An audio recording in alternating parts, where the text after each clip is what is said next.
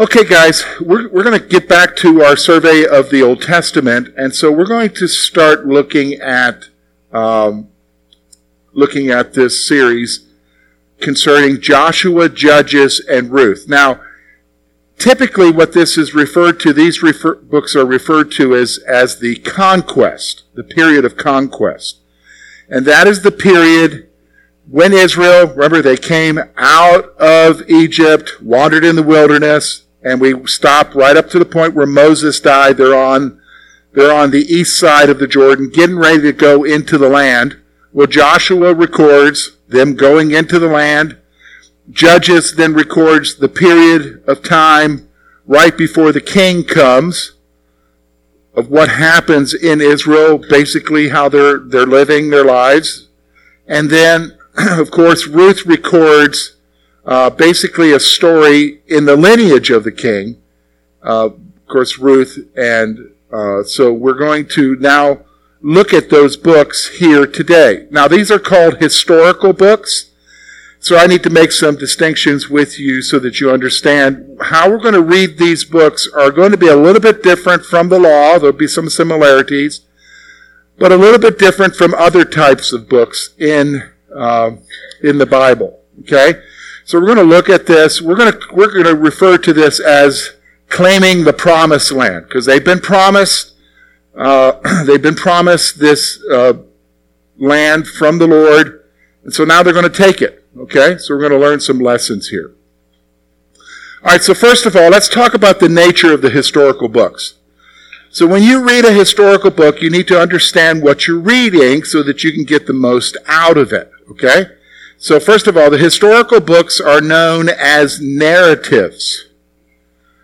This is the type of genre of book that we're talking about. So we're talking about stories.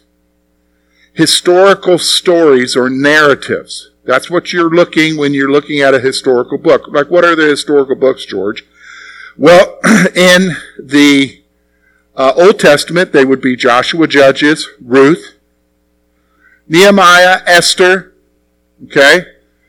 1st, 2nd Samuel, 1st, 2nd Kings, 1st, 2nd Chronicles. Those are called historical books. They're narratives. They're basically histories, okay? So when you're talking about other types of books, that's a different type of book, and you use different methods as far as understanding what's going on there. All right, so the historical books are known as narratives.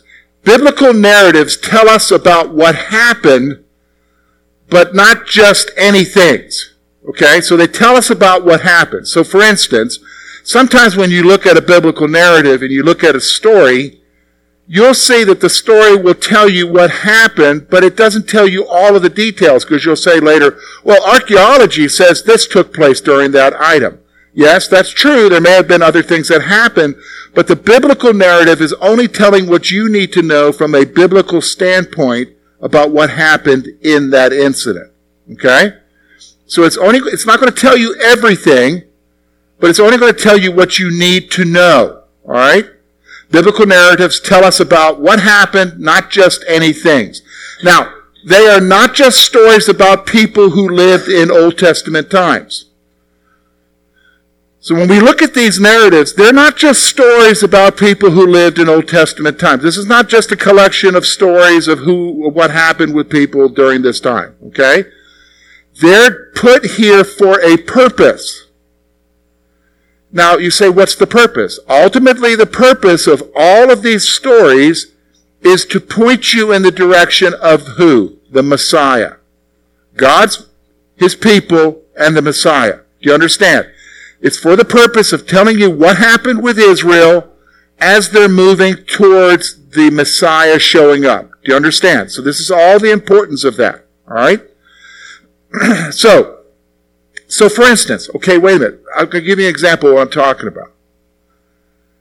Do you think it's kind of weird that in the midst of Joshua and the story of taking Jericho, they spend a whole chapter talking about Rahab? You ever thought that's weird? I mean, you say, well, she was fabulous, fantastic. I mean, she took in the two spies and everything and all of that. Isn't that interesting? Yeah, that's interesting. But they could have left that story out, right? And just did the story of Jericho, marching around Jericho, taking Jericho, right? Why have Rahab, the story of Rahab there? Anybody got an idea? Yeah, she's in the lineage of Messiah. Do you realize that Rahab is a great-great-great-great-great-grandma to Jesus? Do you understand what I'm saying? There's a purpose there. All right, there's a purpose there. Even when we get to the book of Ruth, we're going to see that Boaz is a descendant of Rahab. Do you understand what I'm saying? So there's a purpose for why people are in these narratives. It's for a purpose. They are stories about what God did to and through his people. Do you understand? These are stories about what God did to his people and through his people. All right? So these are stories about what God did. They are not allegories or stories filled with hidden meanings. Sometimes people will look at these stories and try to moralize them and say, well, this person represents this and this person represents that, and so we get a greater moral story from it. They make it into an allegory. That's not true at all. These are not allegories. These are historical stories about what God did through his people. And yes, there are lessons to learn from them, but they're not allegories. These are actual stories, okay? Actual stories. First of all, next thing you need to understand is that when you talk about a historical narrative, they don't necessarily teach directly. We like to make these stories into something we can teach in children's Sunday school and bring a lesson home from it. But I'm going to be honest with you, some of the stories don't teach directly. Like, what do you mean? Well, when you come to the book of Judges, you're going to read about the Levite who had a concubine who was murdered, and then because of his outrage and what happened with the tribe of Benjamin, he takes the body of his concubine, cuts her into 12 pieces, sends it throughout Israel. What kind of lesson can we get from that? There is no lesson there, right? You're shocked at the whole reality of what was doing. This is what I'm trying to say to you. Not everything has a lesson that teaches something to you directly, all right? It just tells you about the time that they live in, okay? All right, so they do not always teach directly. Each narrative within a narrative does not necessarily have a moral all its own. So within the greater narrative of one of these books, you're going to see stories, narratives, but they don't necessarily have a moral all its own. That's not their purpose. Okay? All right, so let's get back. We're going to talk about the reading here in a moment. So anybody got a question about the nature of narratives, of historical books? Anybody got a question? All right? Anybody got a question? There's a danger of how you read your Bible. Because sometimes we make our Bibles say things that they don't say. Have you heard the story about the guy who did his devotions by opening it up randomly? Lord, tell me what I need to do today. So he opens it up and he reads that Judas went and hanged himself. So he said, I'm not sure about that. So he opens up to another place and he puts his finger in and it says, go and do likewise.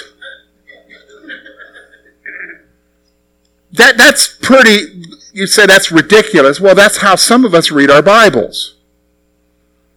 If you really want God to speak to you, let him speak to you through the way in which he wrote it. Did you understand what I'm saying? And there you gain something from it. All right, so let's talk about reading a narrative. Okay? Reading a narrative. We've already stressed this one point already. A narrative does not directly teach a doctrine. You don't get doctrines from narratives. Do you understand what I'm saying? You don't get doctrines from narratives. For instance, one of the narratives that a lot of people try to draw doctrine out of is the book of Acts. It's a historical book. It's a record of what happened. It's not a theological treatise. It's not something that you develop doctrine from. And that's true of all the historical books. Okay? So the narrative does not directly teach a doctrine. They usually illustrate a doctrine or doctrines taught prepositionally elsewhere. Do you understand what I'm saying? So they usually illustrate a point that was taught elsewhere in the scripture. So a lot of times you can use narratives to illustrate a doctrinal point later on when it is teaching a doctrine, when it is teaching a truth. Do you understand what I'm saying? So for instance, when you talk about very clearly from the letters, from the New Testament letters, don't engage in sexual immorality, okay? You can go to the book of Judges and use Samson as an illustration. Does everybody understand that? Because Samson, was he a pretty upstanding gentleman with the way he handled ladies and stuff? No, not at all. And he reaped what the consequences of that. So that would be an illustration of a greater truth. Do you understand? Okay, so let's go on. They record what happened, not necessarily what should have or ought to have happened. Do you understand? All they do is record what happened. This is why I'm amazed at the Bible. Okay, so what we're seeing here with these narratives is they're trying to help you to see ultimately the Messiah, but the path to the Messiah through the kings. But when they illustrate the kings, here's how you know it's an amazing book. They tell it to you like it is. Like, who's the greatest king in the history of Israel? Who's the greatest king? David. By the way, when you read about David in 1st and 2nd Samuel, is it a good picture of David?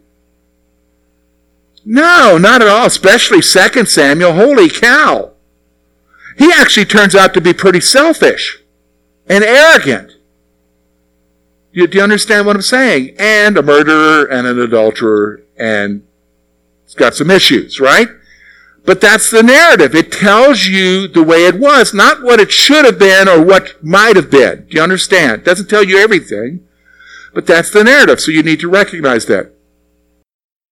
What people do is not necessarily a good example to the reader. When you are trying to gain some inspiration, you don't necessarily go to a narrative and look for inspiration about what you should do. Because sometimes guys do things that aren't necessarily right. Do you understand? But it's recorded there. All right? It's recorded there. Most of the characters are far from perfect, and their actions are too. Actually, I don't know of anybody who's perfect in any of these narratives. Even Samuel is not perfect. Do you understand? They're not perfect. And their actions are far from perfect. But listen, all right, so that's a wonderful thing, though. What's the wonderful truth that you and I can gain when we read a narrative and we see how imperfect these people are? What's the wonderful truth? There's hope for you. God can work with you even if you're not perfect. What did I hear over here? Yeah, just like us. Okay. Do you see what I'm saying? We have this concept that God only uses what? Perfect people. That's not anywhere. That's not true. There are no perfect people. When you look at the 12 disciples, were they perfect? Yeah, God couldn't use anybody if you waited. Only Jesus. Yeah.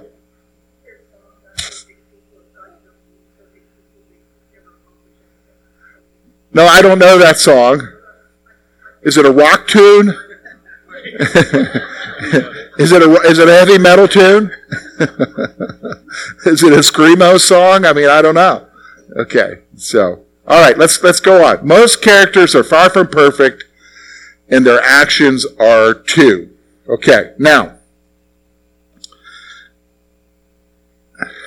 we're not always told the end of a narrative, whether what happened was good or bad. So for instance, when you go to 2 Kings, you're going to see the story of where God sends a lying spirit to deceive King Ahab. He sends a lying spirit among the prophets to convince Ahab to go to war, where he will be killed. Now, while he's having these lying spirits come out, King Jehoshaphat is with good King Jehoshaphat is with King Ahab, and King Jehoshaphat says, "Hey, isn't there a prophet of God here to tell us what's going to happen?"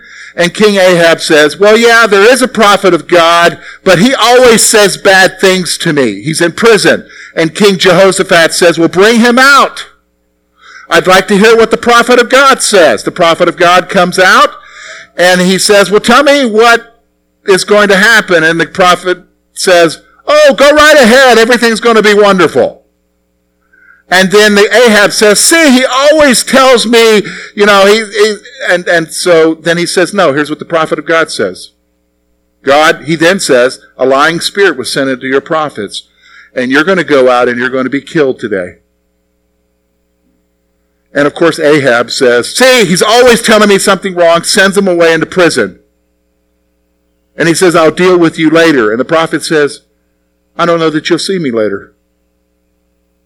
And guess what, of course, happens? The story tells you that Ahab dies from a wild arrow that shot, pierces his armor, and he dies later in his chariot. Now, the interesting thing is, you can read the next chapter, and you never find out whatever happened to that prophet. You don't know. I mean, he did what God told him to do, and he was suffering in prison, but you never find out what happened to the prophet after Ahab died. Did you understand? So narratives don't necessarily tell you the end of the story. Do you understand what I'm saying? They don't necessarily tell you the end of the story, whether it's good or bad. All right? There's a purpose for the story, but they don't necessarily tell you the end of the story. All narratives are selective and incomplete. All narratives are selective and incomplete. Now, we know that from history, from just everyday life, right? You guys know that when you see something in the news, it's not complete. It's selective, right? Who's selecting it? The person writing it. To tell you what? What they want you to know, right? Isn't that true? Okay? That's true even when you talk about narratives in what? The Old Testament. They're written for a purpose. Okay? Written for a purpose. Now, let's go on. They are not written to answer all of our theological questions. Actually, you can walk away from narratives with more theological questions. Okay? So I just recently did a conference with 100 Christian workers, and every time I do this conference, the number one question that comes up is, tell me about the witch at Endor, which is in 1 Samuel chapter 24. How did she bring Samuel up? And they're wanting to understand that passage. Well, you kind of like, did the witch bring him up? How did that happen? Do you know what I'm saying? So it doesn't answer all of your theological questions. It just tells you what happened. Okay? Now, that's a whole other discussion later on. We'll tell you that when we get to 2 Samuel. Okay? All right, so now, let's go on. They teach either explicitly, that's clearly stating, or implicitly, clearly implying. That's what a narrative does. It either teaches explicitly, it really tells you the outcome, or it's implying what the outcome would be, or what the lesson is. Okay? Let's go on. Implicit does not mean secret. There is no secret teaching in these books. So like right now, can I be honest with you? There's a book that was very popular a few years ago. I still hear people talking about it. And it's the Harbinger book. And it's about the secret teaching in Isaiah and about how it talks about the 2 towers in New York that went down. No, it doesn't. And who decided that it was secret? Did you understand? God doesn't have secret teachings that only a select few people know, and especially those who are selling books so that you can buy them at $15 a piece. Get the Kindle edition for $10. Do you know what I'm saying? There's no secret teachings here. Just because it's implied doesn't mean it's secret. Look, you can make anything mean anything in a historical narrative. Do you understand what I'm saying? Just so you realize that. God is the hero of all Old Testament narratives. Bottom line. God is the hero. He's the imposing factor on all narratives in the Scripture. Do you understand? That's the bottom line. Okay? Now, let's talk about the book of Joshua. We're going to look at 3 narratives in this lesson as we go through these next few weeks. We're going to look at Joshua, Judges, and Ruth. So let's talk about the very first book of this section is Joshua. The name of the book comes from Moses' successor and chief character of the book. So that's where the name of this book comes from. Okay? Comes from the main guy throughout this whole book, Joshua. Okay? His name is made up of 2 Hebrew terms, Yahweh and salvation. In fact, that's what his name means. Yahweh is salvation. That's what Joshua means. In fact, listen to me. When you hear a Jew speaking Hebrew and using the name of Jesus, he will say, listen to this, Yeshua. The name of Jesus in Hebrew is Yeshua. Isn't that pretty close to Joshua? Okay? It's a pretty interesting note there, okay? Now, this is exactly the same Hebrew name as Jesus. I just told you that. Matthew chapter 1 verse 21 shows you that. Same Hebrew meaning of the name. All right? Now, the traditional author is Joshua. Pretty much in all Bible-believing churches, pretty much all Old Testament scholars who are conservative would say that the author is Joshua. Now, having said that, that doesn't mean that Joshua even recorded his own death. That could not possibly be. Do you know of anybody when they die who comes back to life for a moment to record their last moments? Nobody does that, right? So don't think that everything in this book is from Joshua. It's not. It very clearly tells you at the end that it's not. Okay? Joshua wrote the book except for the account of his death. There was somebody else who wrote the account of his death. Okay? Joshua wrote the book except for the account of his death. I'll give you another example of this is the Gospel of John. The Gospel of John was written by who, folks? John, the Apostle. Except for the last few verses of the book. Then it's very much implied by the writing that it was his disciples who completed the book. Okay? His disciples who completed the book. So everybody understand that, because some people get all whacked out and they'll get all upset. No! You're teaching heresy because you're saying Joshua didn't write the book. No, I didn't say that. Joshua wrote the book except for the last section about his death. Just like Moses. Moses, what? Recorded all of the first 5 books except for the portion concerning his what? His death. We can live with that, right? Okay. All right, let's go on. Joshua's death was recorded by Eleazar, the priest, in chapter 24, verses 29 through 30. It very clearly tells you that. Okay? Very clearly tells you that. All right? Now, Eleazar's son, Phinehas, finished the book which records Eleazar's death in chapter 24, verse 31 to 33. So even there you see Eleazar is dying. Somebody's got to record his what? Death. So that's his son, who is the high priest, who does that. Okay? Who does that. Now, since we are uncertain of the date of the Exodus, we are uncertain of the date of the conquest. There is some uncertainty as far as when the Exodus took place. I've already talked about that with you before. We have pretty much a position that we hold here, But because of that, it's kind of uncertain as to when the conquest took place. So here are the possible dates, okay? Now, we would hold to the very first one, and I'll tell you why here in a moment.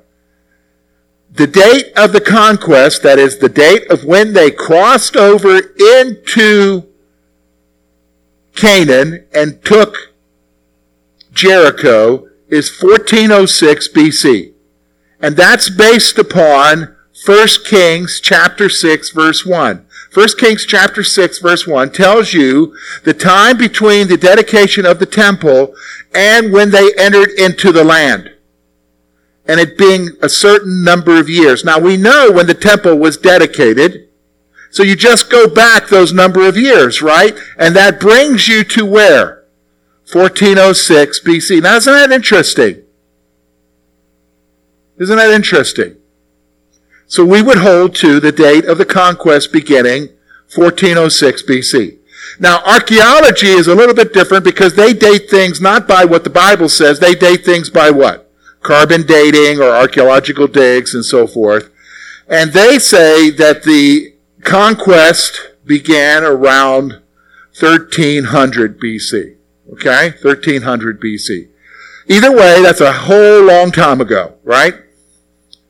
And let's just stop for a moment. Right now, there's this big argument in the news that the Jews were never in the land. Well, whether you accept the Bible or not, archaeology says they've been in the land since at least 1300 what? BC. That's an awful long time, isn't it? Okay? An awful long time. All right, any questions about this so far?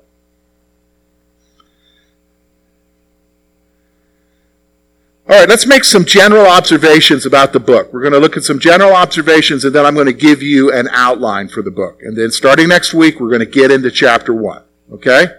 So here's some general observation. This book deals with the conquest of the Promised Land. So that's what this book deals with. Now, I'm going to be honest with you, when you read this book and they take the land, they don't take the whole land. That's what's amazing to me. They leave peoples there. They're supposed to go in and what? Take the land, wipe everybody out, the land is theirs. But when you read this book, you realize they don't wipe out everybody. And those anybody's that they leave will then become problems for them when? Later. Okay? So, alright, so the promise deals with the conquest of the Promised Land. To demonstrate God's ability and faithfulness to His promise to Abraham about the land. That's what's going on here. This is to demonstrate what? The faithfulness of God to His promise to who? Abraham. This is what it's all about. It's about the promise to Abraham. All right, stop for a moment. You guys need to understand that. When we talk about Jesus coming back and establishing His kingdom, I need you to understand that the issue that's driving the whole thing isn't about setting everything right and about making everything whatever and making sure everybody's okay in the end. It's about God fulfilling His promise to one person. Who's the one person, folks? Abraham. It's about Israel. The second coming is about who? Israel, and saving Israel from utter destruction. We see that in the book of Daniel. Okay? Now let's go on. During this time, voluntary tribal associations were the central unifying factor. Now here's what you're going to see. Yes, the main guy is who? Joshua. But there really is no unifying factor among these tribes except that they associate with each other. Okay? There's no unifying factor. The only unifying factor is the tabernacle, where they are supposed to go and worship the Lord, right? There is no, and that's my next point here, there was no central government in Israel. In fact, you're going to read that point in the book of Judges, because they'll make the point that there was no king. No king. Otherwise, they were just groups of tribal leaders, tribes, based upon clans who were kind of loosely associated together, and they would come together at periodic points with some leader guiding them, some judge guiding them. Remember, God appointed judges under what? Moses, to kind of guide the people. That's why we have the book called what? Judges, right? Because there's no king in the land. Now when we get to 1 Samuel, the people start saying they want what? A king. But they're supposed to have a king. Who's supposed to be the king? God is supposed to be the king, right? All right? So there's no central government in Israel. All right, so let's talk about the outline. Joshua can be divided based upon the conquest of Canaan. So we're going to divide this into 4 sections. Okay? It's based upon the conquest of Canaan. So first of all, the first section will be Joshua chapter 1 through Joshua chapter 5. This is entering into Canaan. Now you'll see there an outline. We're going to see the commissioning of Joshua, chapter 1. The spies are sent out, chapter 2, to spy out Jericho. The crossing of the Jordan River is recorded in chapter 3. The memorial stones. These are stones that were set up when they crossed the Jordan. That's described in chapter 4. And then the consecration of Israel. Israel being consecrated to take the land in chapter 5. All right? So then we get to the conquest portion, which is chapter 6 through chapter 12. So then we see the central campaign. That's where they take the center of Israel. That's in chapter 6 through chapter 8. Then there's the southern campaign. That's where they take what? The southern part of Israel. That's chapter 9 through 10. And then the northern campaign, which is where they take the northern part of Israel. And that's in chapter 11, verses 1 through 15. And then, just to make sure everybody understands what happened, we see them review the victories and the kings who were defeated in chapters 11, verse 16 through chapter 12. Okay? So then we see the conquest of Canaan. But Joshua doesn't end there. Because remember, in Deuteronomy, they talked about how the land would be divided, right? Well, Joshua now records how the land was divided. The division of Canaan is in chapter 13 through chapter 21. So we see the portion of the eastern tribes reiterated. Remember, they had the portion on the eastern side of the Jordan when they took the land of Og and Shion. Remember, from the Amorites. Okay. Then we see a portion for Caleb. This is where you learned in Sunday school about Caleb saying, I want that mountain. Okay? That's this portion of Scripture. Okay? Remember, he was promised this because he was one of the 2 spies, one of the 12 who had originally encouraged them to what? Go and take the land. So he gets a special portion. Okay, that's recorded in chapter 14. Then the remaining tribes, which are the remaining tribes, the 9.5 tribes, are Joshua 15 through Joshua 19, as well as in this portion you're going to see the special portion that was given to who? Joshua himself, because he again was one of the 2 who encouraged them to go take the land. All right? Then chapter 20, verse 1 to 9, we see the cities of refuge. Remember what the cities of refuge are? That's like, okay, let's say I'm here, I'm teaching, and I'm swinging my arm around, and I hit Sam in the head, knock him out, kill him. Okay? I'm pretty dangerous swinging my hands while I'm teaching. Well, then what I would do is, before Sue could grab a gun and shoot me for killing her husband, I would run to a city of refuge. Did you understand what I'm saying? That's where the manslayers went. Okay? Then we also see, chapter 21, the Levitical cities. These are the cities of the Levites. Remember, because they didn't have a portion of land for inheritance, but they had cities. Okay? Then, chapter 22 to 24 is the record of Joshua's death. Now, I'm going to tell you right now, this is not from Joshua. Joshua didn't write this down. Okay? what we see here, first of all, in chapter 22, maybe he wrote this down, was the conflict with the eastern tribes. We'll explain what that is. But then we get to his final words, which I know had to have been recorded for him. That's chapters 23 and chapters 24. Okay? So next week, we're going to start with entering Canaan. Okay? We're going to look at entering Canaan. By the way, in your notes, you're going to see a diagram that will help you. It's kind of a visual aid. It gives you a structure of the book of Joshua. Made that up for you so you can see how the chapters are divided and what they're covering there. Okay? Sometimes it's better to have a visual to kind of see where you're at. All right? See where you're at and how it all fits together.